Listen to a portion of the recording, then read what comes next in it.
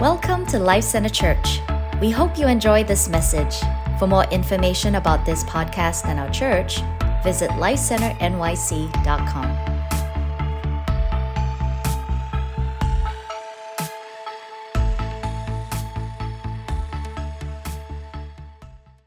Thank you, Megan. Good morning, everyone. It's good to be with you today. I'm going to pray a second time because we're a house of prayer. I promise I won't pray the whole message, just to start. So, Father, I just thank you. I thank you for speaking, for moving today. I thank you, Lord, for your word that's cutting through hearts today. We welcome you, Holy Spirit.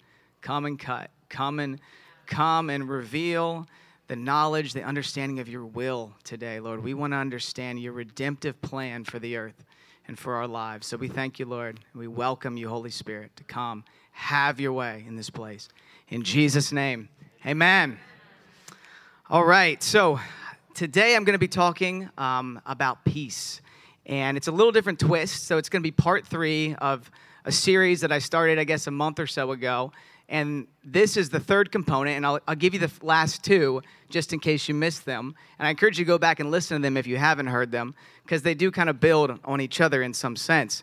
So I started this series talking about how Jesus brings us peace. Jesus himself brings us peace in 3 different ways. And there's many more than that, but these are the 3 that I've picked. The first way, he brings us peace by giving us peace between God and man. So you and I have peace with God. We can sit here and sing and worship and connect with his heart only because a man, a Jewish man named Jesus, came on the earth and shed his blood for our sins. If not for that, we can't even sit here and worship. We can't even hear him. We can't connect with him. We can't be with him in eternity if Jesus does not pay the price. Not only that, not only die, but to get resurrected again for our sins. He bears the sin of all mankind for those who will receive him. And so that is why he is our peace, our individual peace, all right? Number 2, I talked about this last time. He brings peace between us and God, but he also brings peace between us and one another, between the nations of the earth, between you and your brother and sister in Christ.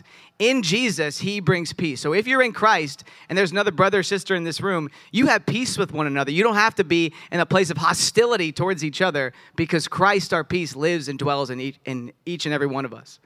And so the Spirit of God in you and the Spirit of God in them, we're united. And we cannot be hostile towards each other because we have one Father.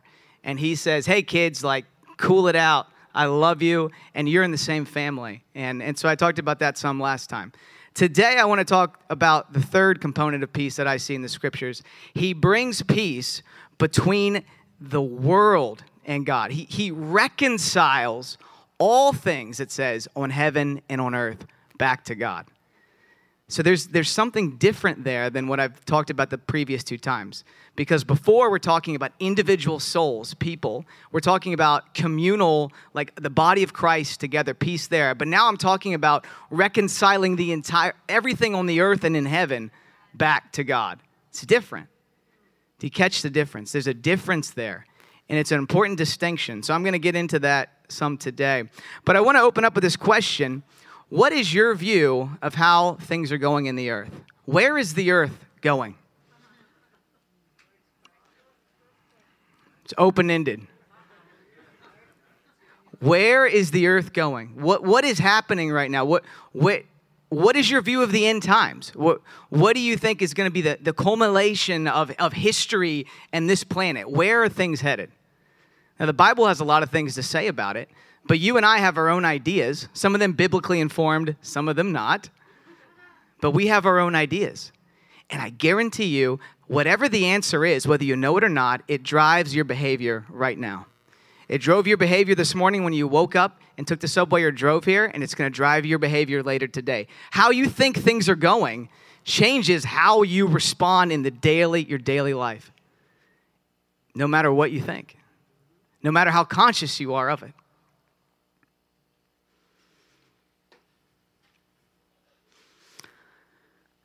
So when I was a kid, I had an aunt. If she watches this or is watching, shout out to you, Aunt Deborah. She's like a great aunt for a lot of reasons. But the number one reason is she would take all of us cousins, me and my cousins and extended cousins, on like big trips. And so we go down, like we would go to Myrtle Beach. Everybody been to Myrtle Beach? You know what I'm talking about? Oh, it's like so fun. And we'd go down there, and my parents aren't involved. So she says, and she never had kids of her own. So she says, all right, like we're going to do breakfast, and it's whatever chocolate treat you want. Isn't that good? So we hanging out by the pool, like eating M&Ms, chocolate breakfast every day, all week. So terrible for you, and I loved it, every minute of it. So she's a great aunt, and one of the things that my aunt also did, she was a teacher, and she would take school trips to this theme park. And so this theme park, it's in Richmond, Virginia. I'm from Virginia. It's called King's Dominion. All right? It's a theme park in Richmond, Virginia. So when I was a kid, you know, we would prepare for this trip in advance, and I was always like so expectant and excited and ready to go on this trip. I mean, I would plan way far in advance. I would like figure out like all the details, everything I needed, right, to prepare. And I mean, everything as a kid, right? Do you remember those things that you had as a kid that you just loved to do? I mean, your world revolved around whatever that thing was. So my world revolved around that trip. And it didn't matter if, let's say, like I had to wake up at 5 a.m., which I normally did. Like I woke up at 4 a.m. Like I'm ready to go. We're going to King's Dominion. Like I'm going to go in Yogi Bear's cave. I'm going to go, you know, down the Rebel Yell and go down whatever these like crazy roller coasters. The Anaconda. It went under the water. So I'm pretty excited about it, and everything was driven towards that moment. And it didn't matter, you know, some of the details, right? It didn't matter if I had to wake up early. It didn't matter if the bus was a little late. It didn't matter if the kids on the bus were really annoying and taking my video games. Give me back my Game Boy. I want to just play my Game Boy for 2 hours before we get to King's Dominion. Real story. So all those things did not matter because I knew where I was going. I was going to King's Dominion, and I was going to have the time of my life. And so all the things in between did not mess with me because I knew where I was going, and I knew what it was going to be like, and I was already living there. I was there. The King's Dominion is where I'm going. So it's my belief that we have an issue in the modern church today. And the issue is we don't know the King's Dominion. Like we don't know fully where we're going. We don't know where the story, how the narrative is being played out on the earth. And often the viewpoint that we have is very limited and very not biblical, to be honest. It's just we're going to heaven.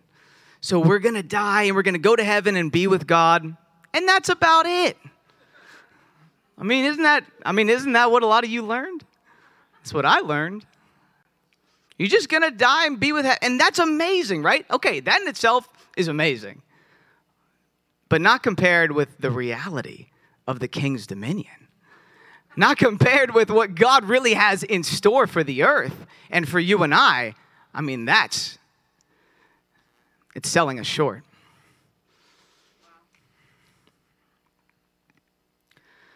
So understanding what God wants to do, how Jesus, our King, wants to rule and reign on the earth, understanding where he's taking the earth, why he died, and where not just that he died for our sins, but he's taking the earth somewhere, that will fascinate the heart in such a way that you don't care what you wake up. You don't care what time you have to wake up. You don't care who's on the bus.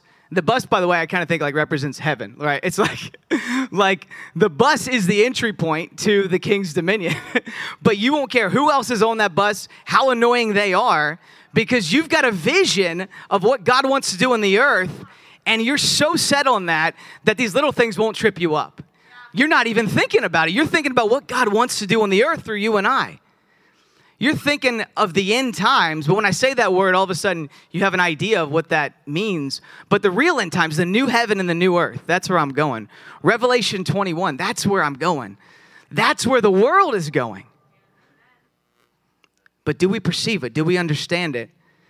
Do we have an idea? And if you don't have an idea what I'm talking about, you need to have an idea. It's going to serve you well. in the times ahead. It's going to serve you really well.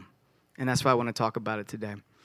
See, if you read the scriptures, it's crazy how much they talk about the end times and where the earth is headed. It's so prevalent. I mean, Mike Bickles always says 150 chapters on it. And I'm sure there is. I haven't read them all, but I believe them. 150 chapters about the end times. That's a lot of pages. But the apostles themselves, they were driven by this vision for what God was going to do on the earth through them and in their era, but also in the age to come. They were driven by it. And somehow we think we can just get away with like, well, we're going to go to heaven one day, and that's going to be enough to drive us to walk with God through the hard times. It's not enough. Like, we have to understand the bigger narrative, the big picture, what he wants to do on the earth. And I'm convinced the lack of urgency that we feel in the church about this era we live in is because we don't understand where things are going. If we understood it, there would be much more urgency in our hearts and in our church.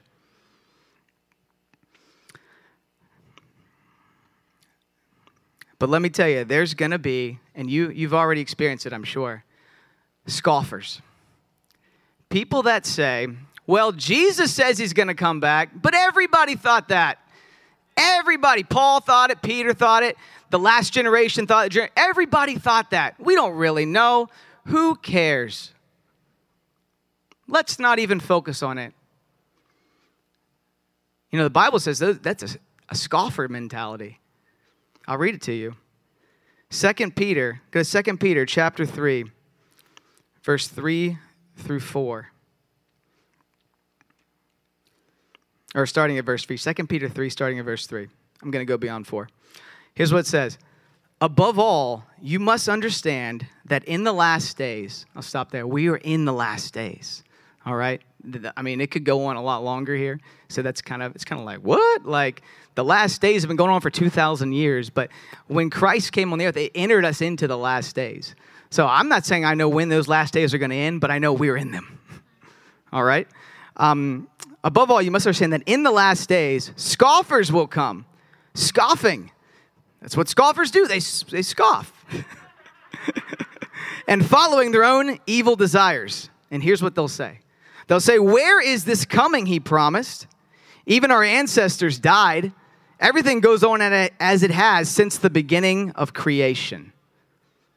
I'm telling you, that is a prevalent thought pattern. You may have said it. I think I've said it before.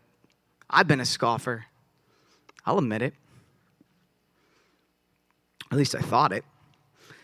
Verse 5, but they deliberately forgot that long ago, by God's word, the heavens came into being, and the earth was formed out of water and by water. They forgot. They forgot the biblical narrative. They forgot. By these waters also, the world of that time was deluged and destroyed. Talk about Noah. But they forgot the story. By the same word, all right, the word of God, the present heavens and earth are reserved for fire, being kept for the day of judgment and the destruction of the ungodly. Oh boy, that really crashed and burned bad at the end of that text, right? That's intense. It's the word of God. So the scoffers forgot, didn't recognize what God had already done. How many of you know the earth used to be quite different? I mean, it wasn't even watered the way it is now with rain, according to the scriptures. The earth was flooded, according to the scriptures. Massive shifts in the natural earth. We can't forget. God he's above all things. He can do things that in the natural world that we're not perceiving right now because we're natural people and we see the limitations of the world. But we know by his word he's done it before and he will do it again. So that's in part of what Peter's talking about. Now, the good thing about all this is God does not want to keep his people in the dark. I'm going to say that again. God does not want to keep his people in the dark. You know how I know that? Because there is a massive amount of information in this book about what is to come. A massive amount. There's prophetic utterances all throughout the scriptures, some of which have been fulfilled and some which have not. God did not give that to keep that book locked up in secret. He didn't give it to tease us about things that we might see or we might experience. He gave it to prepare us. He gave it because he wanted us to be informed. Man, that makes me want to read my Bible, doesn't it? There's mysteries in here, and they're not just to be mysterious. They're to be discovered. They're to set us up to prepare us for what God wants to do on the earth. There's no podcast that can give you what the scriptures give you. There's no modern new teaching that is deeper, more revelatory than the Bible. It doesn't exist. It's why the Bible is the most popular book in the world. So I hope today, if anything, I might not have all the answers. You might disagree with some of my viewpoints, but you'll go in the Word and seek these things out for yourself. That's what matters. Seek out what is God's plan for the earth, and that means for you and me.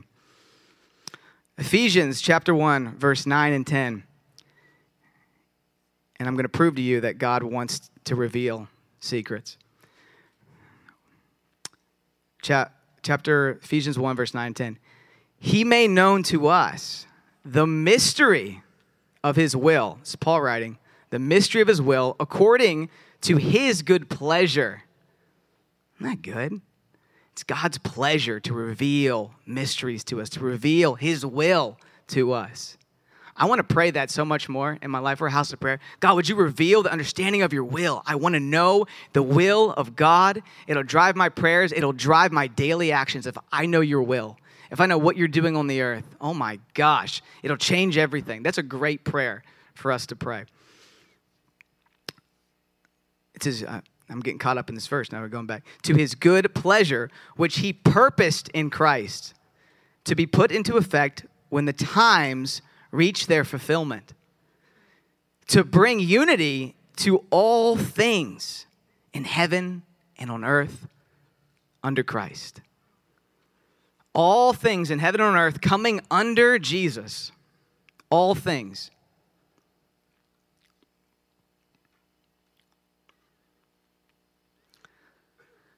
Heaven and earth are coming together.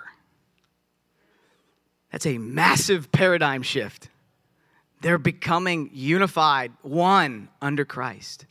And the Bible says there should be a new heaven and a new earth. Wait, what? I thought I was going to heaven, but now you tell me there's a new heaven and a new earth. So the heaven is just the bus, and the king's dominion looks different. Because I'm not just remaining in heaven. There's a new heaven and a new earth. You follow me? There's a whole nother world, the New Jerusalem. There's a whole nother world that we haven't, most of us, thought about, conceptualized. And it's in this book for you and I to discover with him. And it's what drove the apostles to do the things that they did, to lay their life down, to flip the world upside down. This narrative drove them. We have to know this narrative. There's an urgency.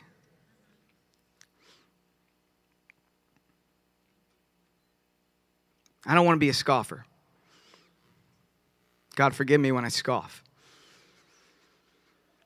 God's not looking for people that are going to see the things happening in the world and just throw their hands up and say, well, you know, this is what God's going to do, what he's going to do. This is just it.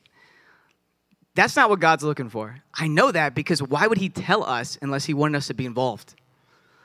Like, why would he give us all these details if we had no role to play? When I tell my kids things, it's because I want them to know, because I want them to apply it.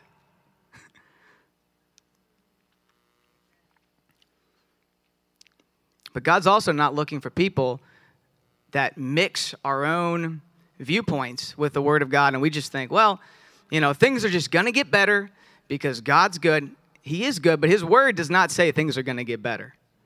It doesn't. I can't.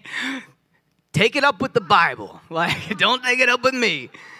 The Word says things are going to get darker, but guess what? They're also going to get lighter at the same time. There's going to be an increase of darkness. There's going to be an increase in light. So we don't want to just view it from one angle and just think it's all light, and then when darkness comes, you're like, what? God must not be prepared. Like, what's God doing? We get disillusioned. Many in the church have been disillusioned by the seasons we're living in right now. It's throwing them off.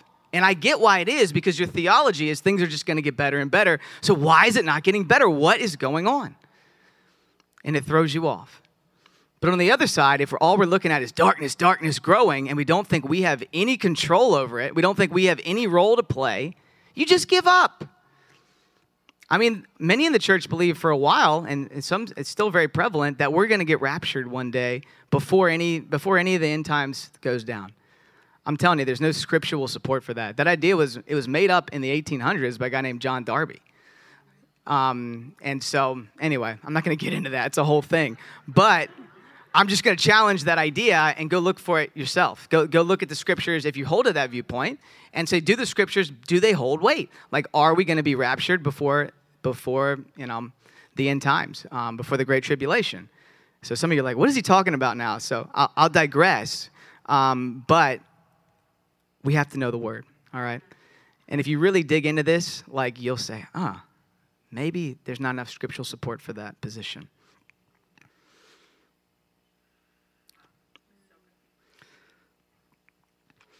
Now, in this house, we are a prophetic people, right? We have a high value for the prophetic. We're teaching a whole class on it. We're going to the voice of the prophets.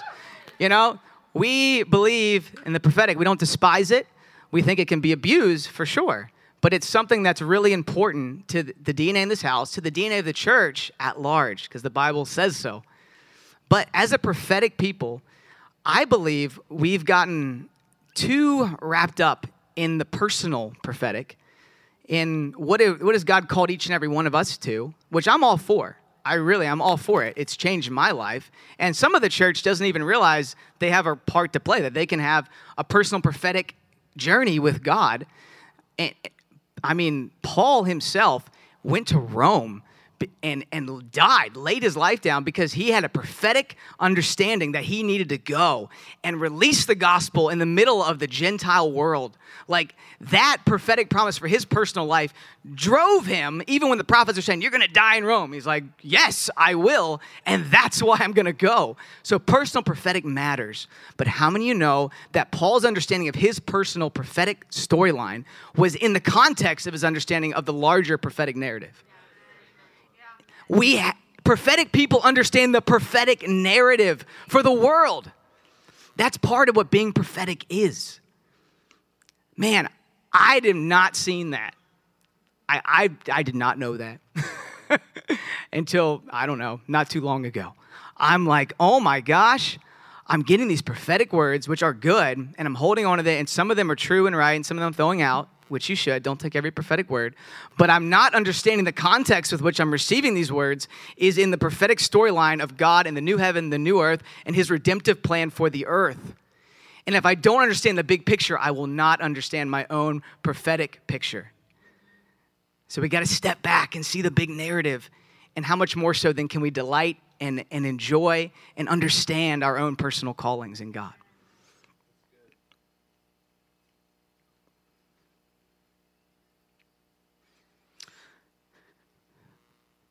Jesus gave us understanding about where things are going. I want to read Matthew chapter 24, starting in verse 3.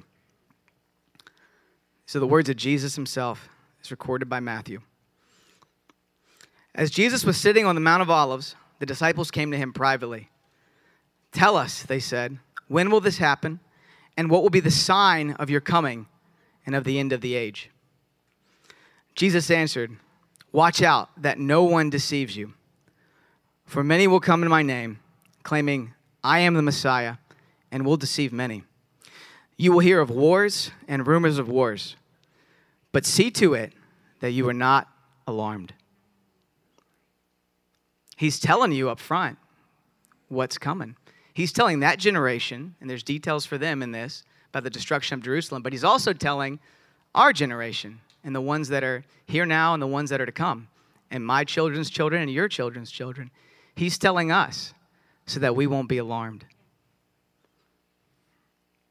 Such things must happen, but the end is still to come. Nation will rise against nation, kingdom against kingdom. There will be famines and earthquakes, in various places. All these things are the beginning of birth pains. It's like, Jesus, these aren't good things. I thought your kingdom's coming. These aren't good. But he's telling you, no, these things will happen. I'm faithful. My plan will be fulfilled. The king will have his full dominion on the earth. So you can be confident, even when you see these things, I'm in charge. And Jesus is going to sit at the right hand of the Father, and he is here petitioning, interceding for us right now, and the fulfillment of everything he said will come to pass. I mean, in this hour that we're living in right now, we got to know that. When we see wars, rumors of wars, or we see these things stir up, we got to know Jesus is faithful, and his way will come to pass. I mean it. And when things stir in the earth like they are now, when you see the shaking, you have to ask yourself, am I feeling the shaking inside of my soul? And if you are, then it's time to go back, come under the refuge of the Lord, and come and get to a place of right understanding. Get in his heart. Because things will shake on the earth, but you and I will not be shaken in Christ. We will not. And if you experience it, don't let it mess with you. Let it drive you to him. Let it drive you to understanding. Because you just don't have understanding. It's not a matter of his faithfulness or security. It's real, but we have to come underneath it, underneath his leadership. Verse 9, and this is where it gets personal. Then you, before it was just like, famines and earthquakes and like external things. Now it's you. Okay. You will be handed over to be persecuted, put to death. I mean, if some of us got persecuted and put to death, we'd be like, that's not God. We would. But he says it's going to happen. And it did happen to the men he's talking to. And you will be hated by all nations because of me. That one is really stinging. All nations don't hate Christians, not yet. The Bible says they will. At that time, many will turn away from the faith, and they will betray and hate each other. That one messes me up. Seriously, that's like, so let's let these things like impact us, and not just like throw these like end time sort of statements out. Like, this is a real thing that's going to happen on the earth, and we may live through it. I don't know. And it's deep, and if it hurts my heart, how much more does it hurt his heart? The love of most, I skipped ahead, and will betray and hate each other. And many false prophets will appear and deceive many people. Because of the increase of wickedness, the love of most will grow cold. But the one who stands firm to the end will be saved. Praise God that this thing's starting to go up, Because it's going down, and then you throw in that last part, and you're like, oh, thank God. You're doing something, Lord. But we can't throw out that middle piece. I was telling you this story about how my kids eat trail mix. I was telling this a while back. They eat their trail mix, and there's all sorts of nutritious things in the trail mix, but they just eat the chocolates. That's all they eat. And the scripture is like a bag of trail mix. Like, there's all these different, and they're all the nutritional value is in the entire bag. But if you just go and you pick the verses that are sweet to you, you're not going to get the nutritional value of the Bible. You won't. And as a company, we want to know what we're reading, and we're responsible for encouraging one another in the truth. So it's not about, oh, you don't understand the Bible. It's about, no, you and I have to understand the Word so we can do the things in it, so we can fulfill what God has called us to do. It's not about being right. It's about being prepared to be his people, to be his bride. I'm not trying to fight people over scripture. I want people to be prepared, and I want to be prepared. So if I'm wrong, tell me. And if you're wrong, I'll tell you, and I'll tell you in love.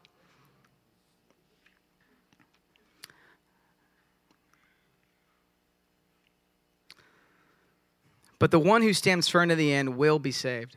Praise God. And the gospel of the kingdom will be preached in the whole world as a testimony to all nations. And then the end will come.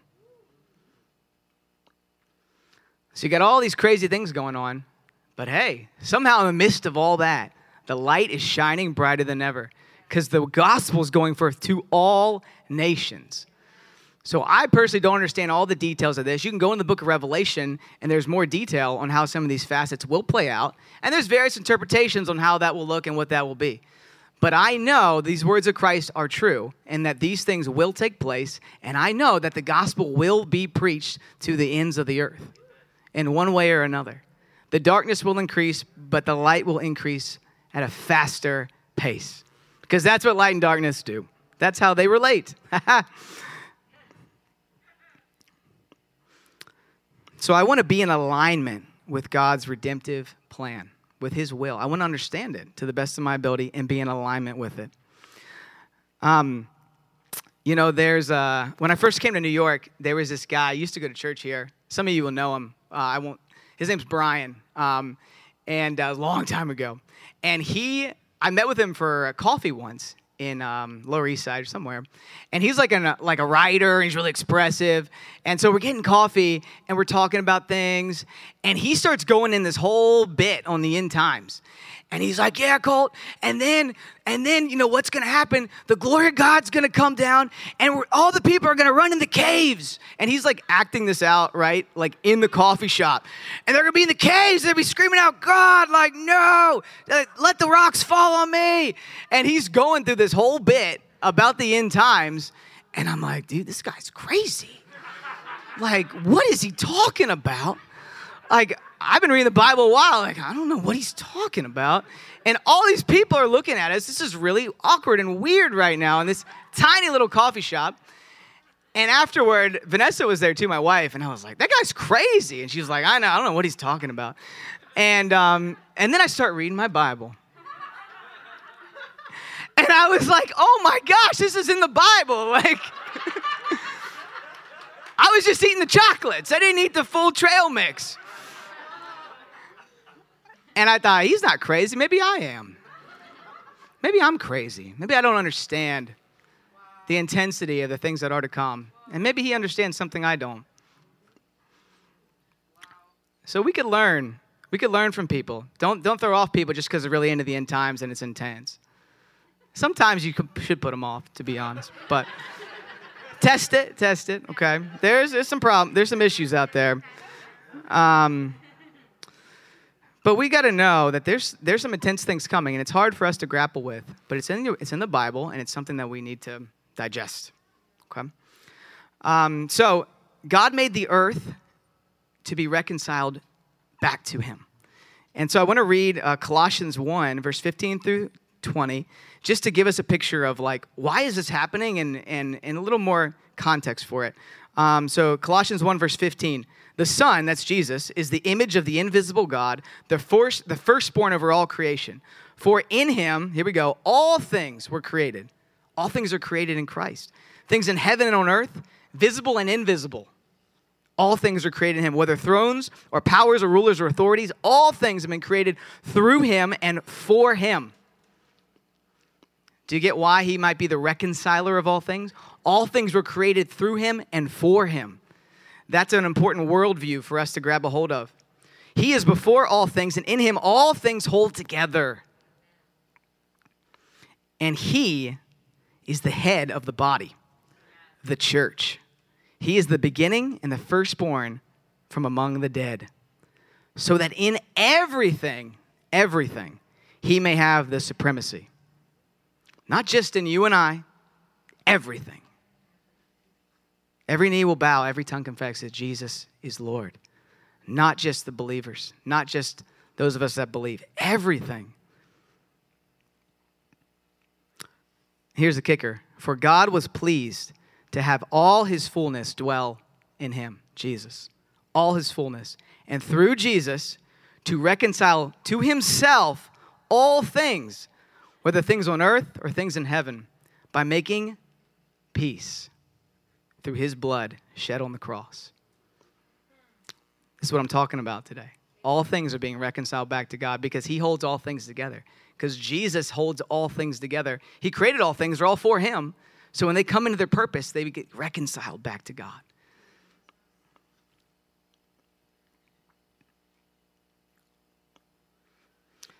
So you want to see a picture of where things are going. We're going to turn to Isaiah chapter 2, verse 2 through 5.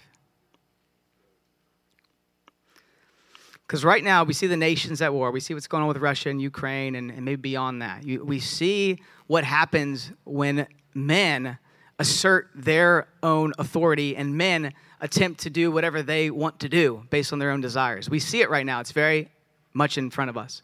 But what happens when Jesus takes the throne? And it's in his fullness. When the King of Kings comes back to earth, because he will return. That's what we're talking about. The coming of Christ, his second coming. What does that look like? And Isaiah 2 gives us a prophetic insight for what it's going to look like. All right? Verse 2. In the last days, the mountain of the Lord's temple will be established as the highest of the mountains. It will be exalted above the hills, and all nations will stream to it. Many peoples will come and say, "Come, let us go to the mountain of the Lord, to the temple of the God of Jacob. He will teach us his ways, so we may walk in his paths. The law will go out from Zion, the word of the Lord from Jerusalem. He will judge between the nations and will settle disputes for many people." So this is talking about the millennial kingdom. Like, that's the way many read this text. You might read it differently, but that's the way I see it. Millennial kingdom. And that's the 1,000-year reign of Christ, which is spoken about in the book of Revelation. And so Jesus is going to come, and it says, judge between the nations in Jerusalem, settle disputes for many people. So he's going to be the king of the earth that we know he is, but he's going to actually reign on the earth for 1,000 years. So right already, like, you've lost some of your, maybe I've lost people in here, and you lost some of your neighbors, like in New York. Like, if you tell them you believe this, they'd be like, what? Are you kidding me? Like, yeah, that's what the Bible says. And they might laugh at you. And I hope they do, because that means you're being honest with the word and you're not afraid to articulate the things of God. You're not ashamed of what we believe. This is normal Christianity. Like, this is what the Bible says. It's going to happen. But I love this part. This is the second part, or maybe this is, whatever verse this is, I'll keep reading. They will beat, this is what will happen when Jesus rules and reigns on the earth. The counsel that he's giving the nations will result in this. They will beat their swords into plowshares. They're taking their swords and they're making them an agricultural, whatever a plowshare is. They're going to plow stuff with it, I presume. We're not in, agrarian age here. I don't really know. And their spears will be turned into pruning hooks. Nation will not take up sword against nation, nor will they train for war anymore. Come, descendants of Jacob, let us walk in the light of the Lord. We know the Lord's heart is for peace. And we don't know exactly the counsel he's going to give the nations, but it will result in peace across the world. It will result in nations taking their military budgets and putting them into agriculture, putting them into feeding and caring for their people. That's what the counsel of God, and that's his will and that's his heart. And we can pray that with confidence in this season. He is the Prince of Peace, and he is establishing peace on the earth. And I don't care what wars or things we see now, we pray, God, would you establish your peace on the earth? We pray, God, would your kingdom come, your will be done here on this earth? Because we know you're the Prince of Peace, and you've called us to be peacemakers here on the earth. So these things, they do influence us in the natural now, in the present, but it's also knowing where things are going so we can remain confident even when things get crazy. You can say, no, the Prince of Peace is going to be on the throne. He's going to make it right. So we see the same verse. You can check out Micah, the same vision, Micah 4, verse 1 through 3. Same vision in a little different way, but pretty similar word for word is presented there. So the nations are going to be discipled by Jesus.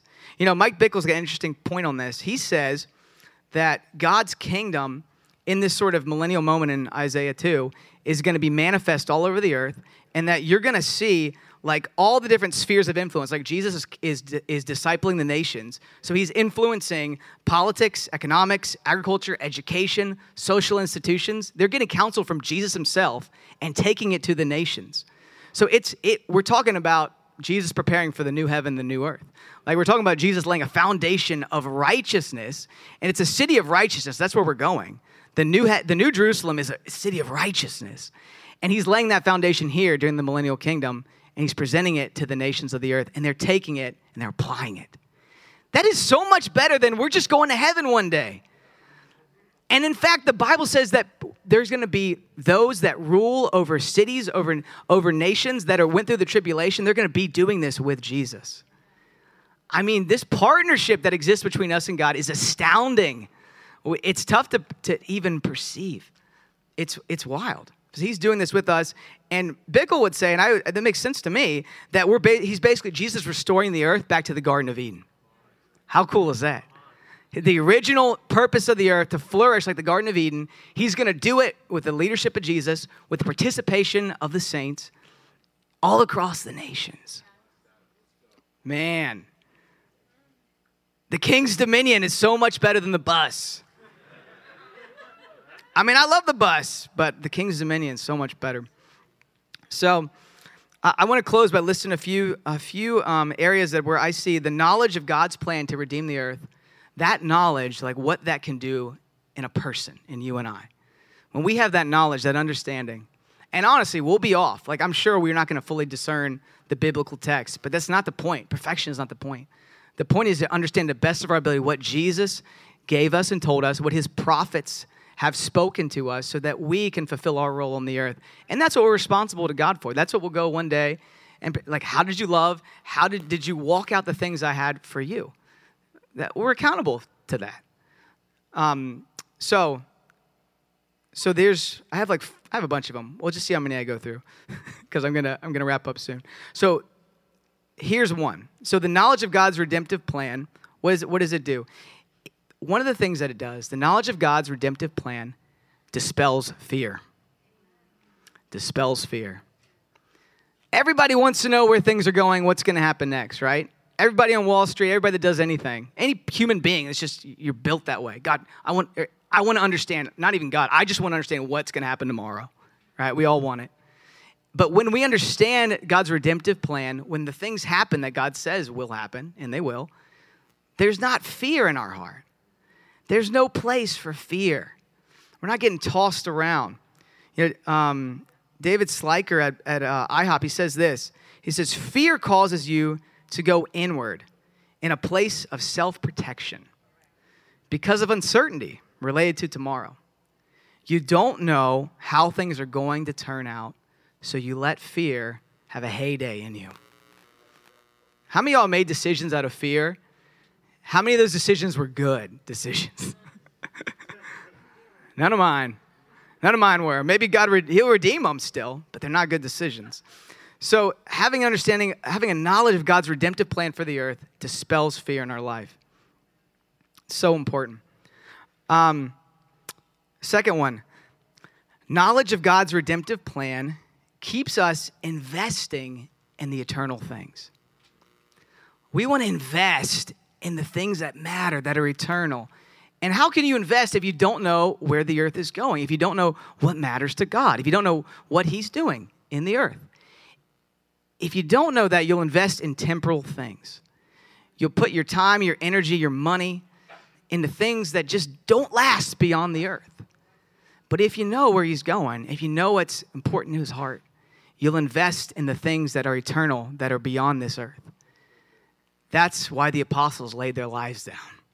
That's why you and I should lay our life down for Jesus. Because we're looking beyond this earth. You know, Abraham was looking for a city beyond this earth. We're not citizens of this earth. We're citizens of heaven. And that's where we're going. And so I want to read 2 Peter. I read a little bit of 2 Peter earlier. I'm going to keep going. 2 Peter chapter 3 rather, starting at verse 10. 2 Peter 3, starting at verse 10. But the day of the Lord, here we go again, the day of the Lord will come like a thief. Now this is talking about the day, not the days, not the last days. The day of the Lord will come like a thief. The heavens will disappear with a roar.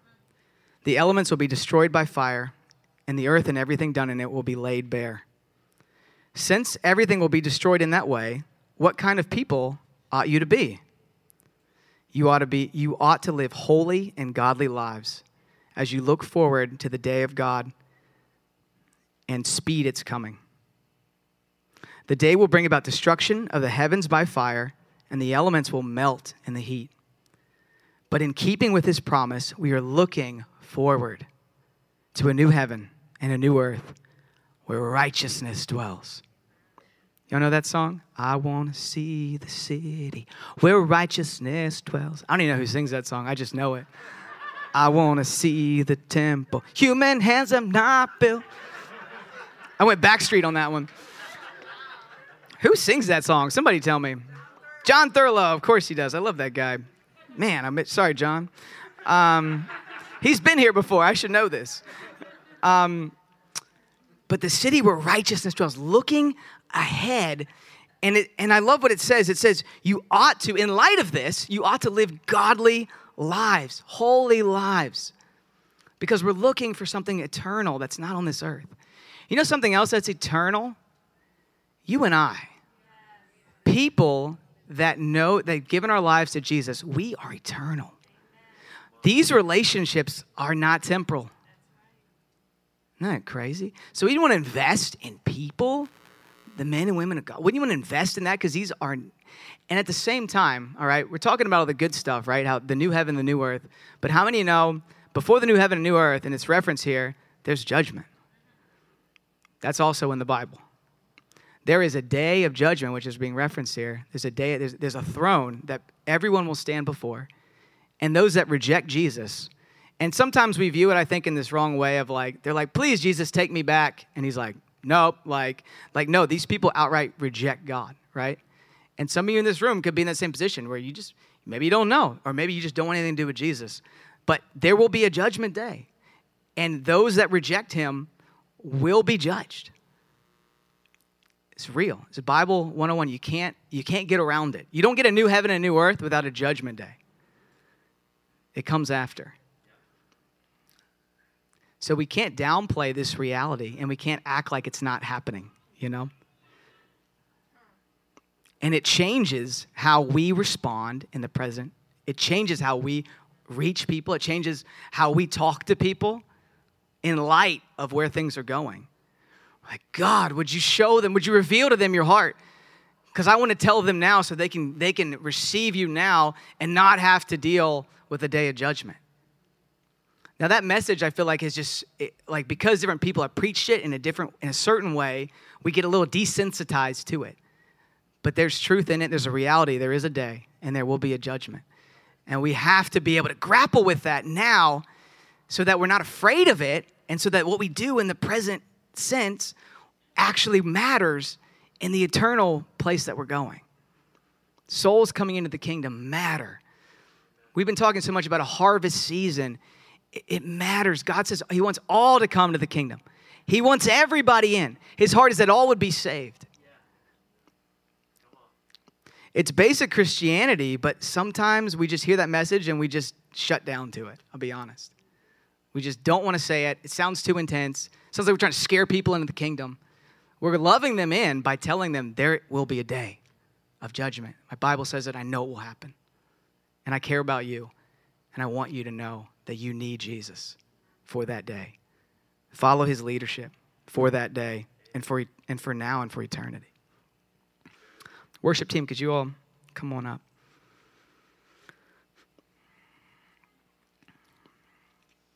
So knowledge of God's redemptive plan, I'll go through my points, dispels fear, first point.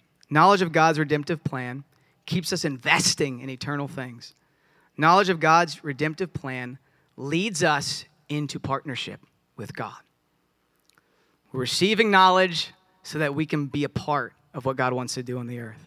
Not just so we can know and be an insider, so we can participate.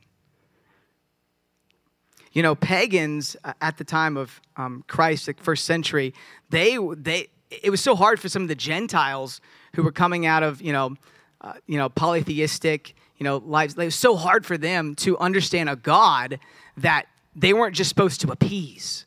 Like what they knew is like you have all these gods and you got to appease the gods in order to not have crazy things happen in your life, in order to satisfy the whatever their appetites are. So it's all about manipulation. That's all the first century Gentiles, like they had to get over that concept of God. Like they thought they had to please him, and they thought gods were there to get what they wanted. And let me tell you, our God is not here to get what we want. We're here for God to receive all that he paid for on the cross. And we're here to partner with him. He wants our participation, not our appeasement, not just going through things to try to please God. He's like, no, I want you to be a part of my plan. That is so different than how even in the modern era we look at God sometimes. We think, I just want to please God. He's saying, no, I want you to be part of what I'm doing. My ministry, the ministry of Jesus, is now our ministry. 2 Corinthians 5, verse 18 says, all of this is from God who reconciled us to himself through Christ, and now what? Gave us the ministry of reconciliation. That God was reconciling the world to himself in Christ, not counting people's sins against them. Once again, that's his heart, that people's sins would not be counted against them. And he has committed to us, to you and I, the message of reconciliation. We have the message of reconciliation. We are the messengers. That is a great thing to pray. God, make me a reconciler of people. God, that the things you want to reconcile in the earth, Lord, would you use me to help reconcile those things back to God? Not just wait for what God's going to do, but be a part of it now in the present. Because the kingdom of God's advancing. It's not that we're just waiting for this aha moment. There will be a moment. But there's an active participation for the church right now. And it matters what we do. It matters how we love. It matters if we share the love of Jesus with people. It matters. Understanding the prophetic storyline does not change. It should drive us to want to participate more, to want to lean in more, to understand our role in this storyline.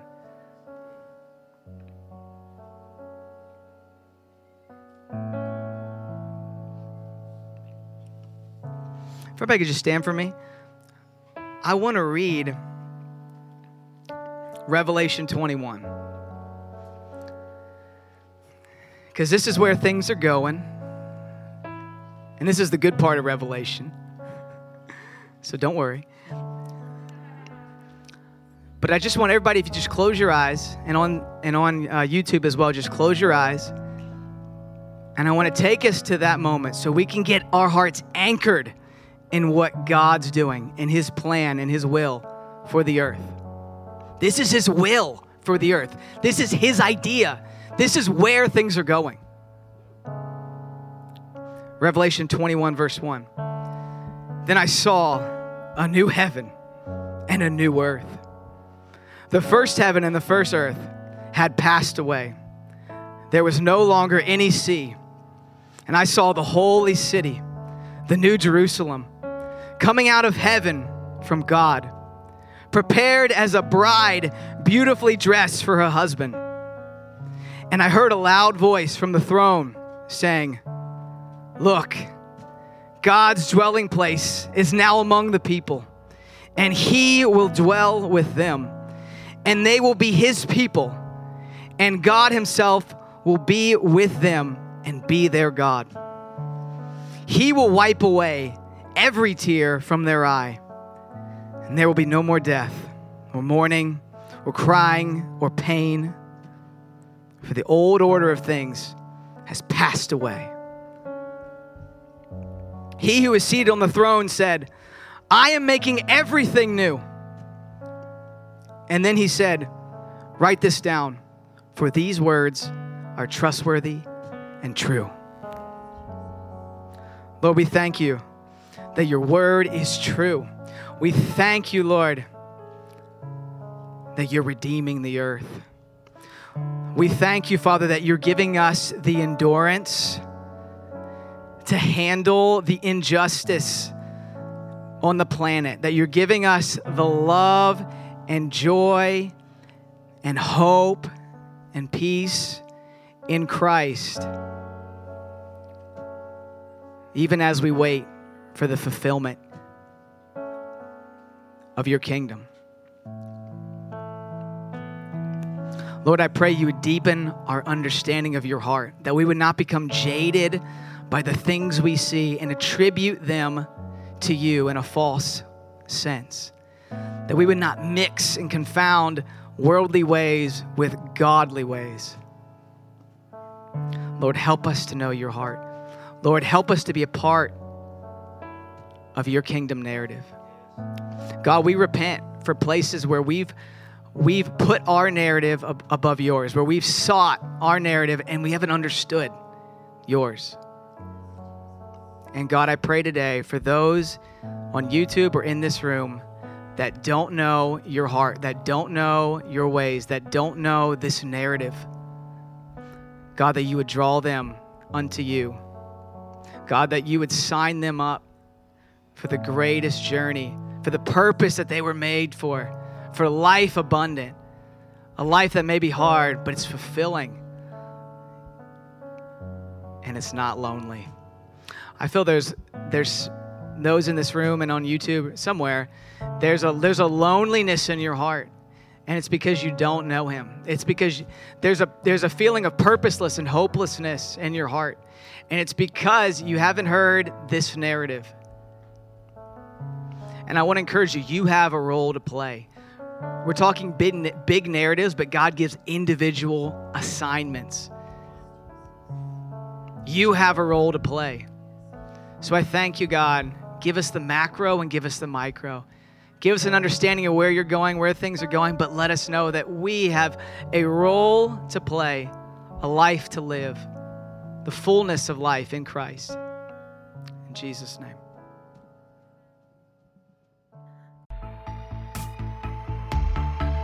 We hope you enjoyed the message. You can also follow us on Instagram at Life Center NYC or YouTube at Life Center Church NYC.